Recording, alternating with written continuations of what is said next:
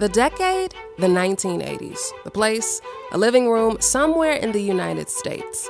An older white woman is on the television. She's in her 70s. She's got a modest dinner/chef getup on. She's smiling. Hello, this is Julia Child. Welcome to this. Miss Child is here to teach the way to cook. From quick and easy sautés to a very special roast duck. Pretty useful techniques here. The thing is, this show and its beloved host are part of an era that today's guest is trying to,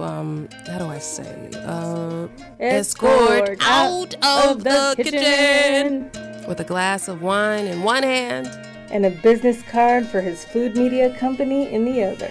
This is Beyond the Newsroom, a space for innovators and independent storytellers looking to shake things up in the world of media. I'm Renata Sago. And I'm Crystal Chavez.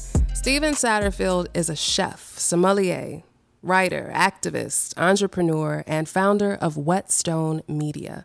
It's a print magazine and multimedia company. Its specialty, food origins and culture.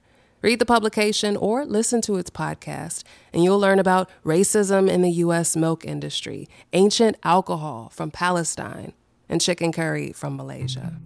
We've all got to eat, right? But have you ever wondered why we eat what we do and where those traditions originated? Each week, we travel the globe to hear from the keepers of our food traditions.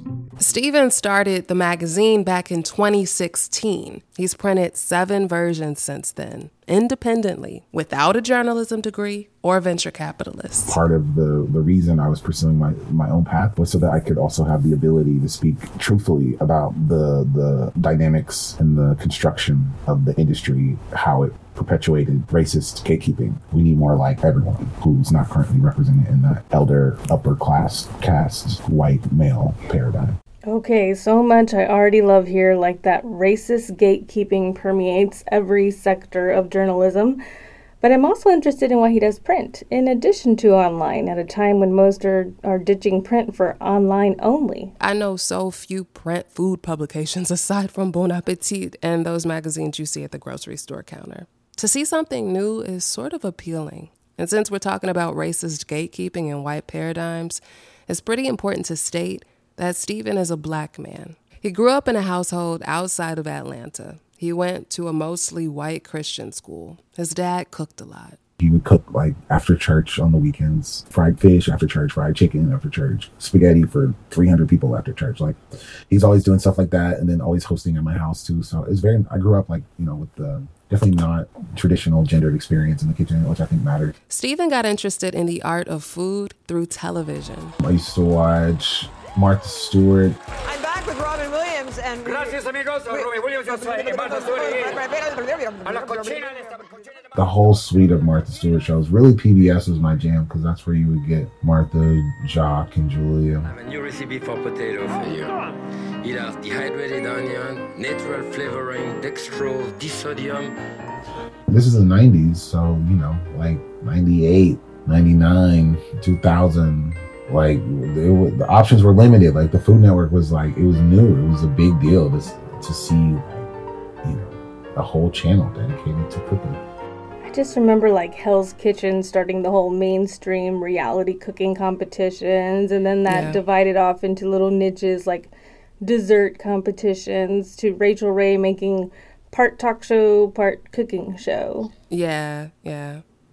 Well, Stephen went to college, but his heart just wasn't in it. By the time it was time for that second semester, I knew I was never going to make it through college because I really wanted to go to culinary school. So I went to culinary school when I was 19, and it was just pretty much on after that. I loved it. That's awesome. He followed his gut. So while he researches and talks about food, he's really coming from like a hands-on background, not just a foodie review consumer. So how did culinary school go for him? I asked him about the curriculum. Despite the excitement of being in that kind of space, the teachings were, geographically and culturally bland.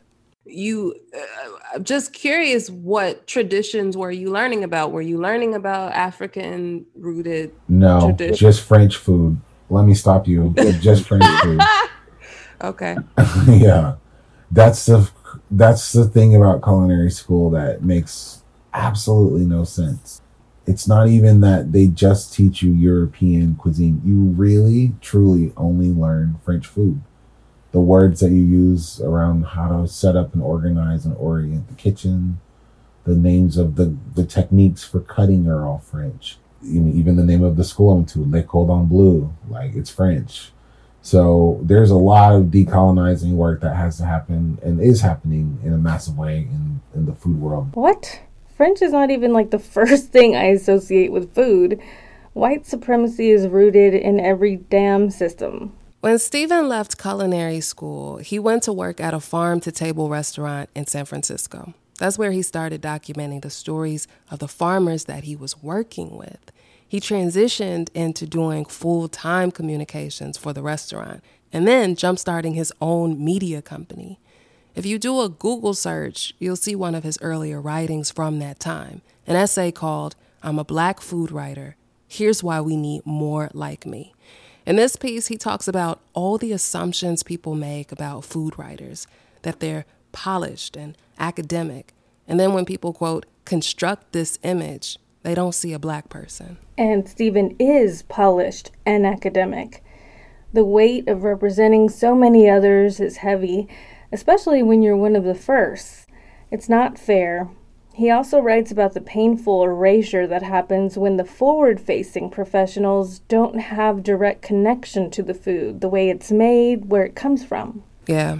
The institutions water the content down to what they feel an audience should digest. There's this extra layer too, Stephen says, of food writers needing to have certain training to even have a seat at the table. Especially like back in 2015, 16, 17, you couldn't even get jobs at, the New York Times, Bon Appetit, Condé Nast, etc., without having, 4-year degree and probably a media internship somewhere that may or may not have paid you. Never mind the fact that people can be taught and trained.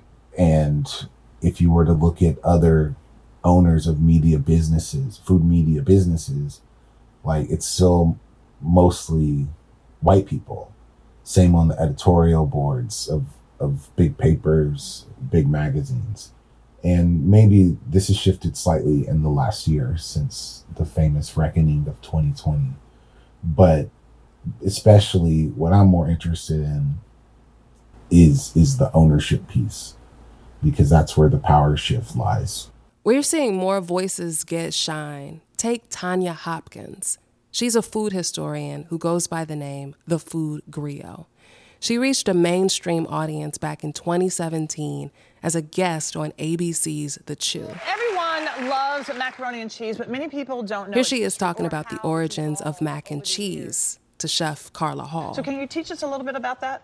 Yes, but first we have to time travel back to the 1790s.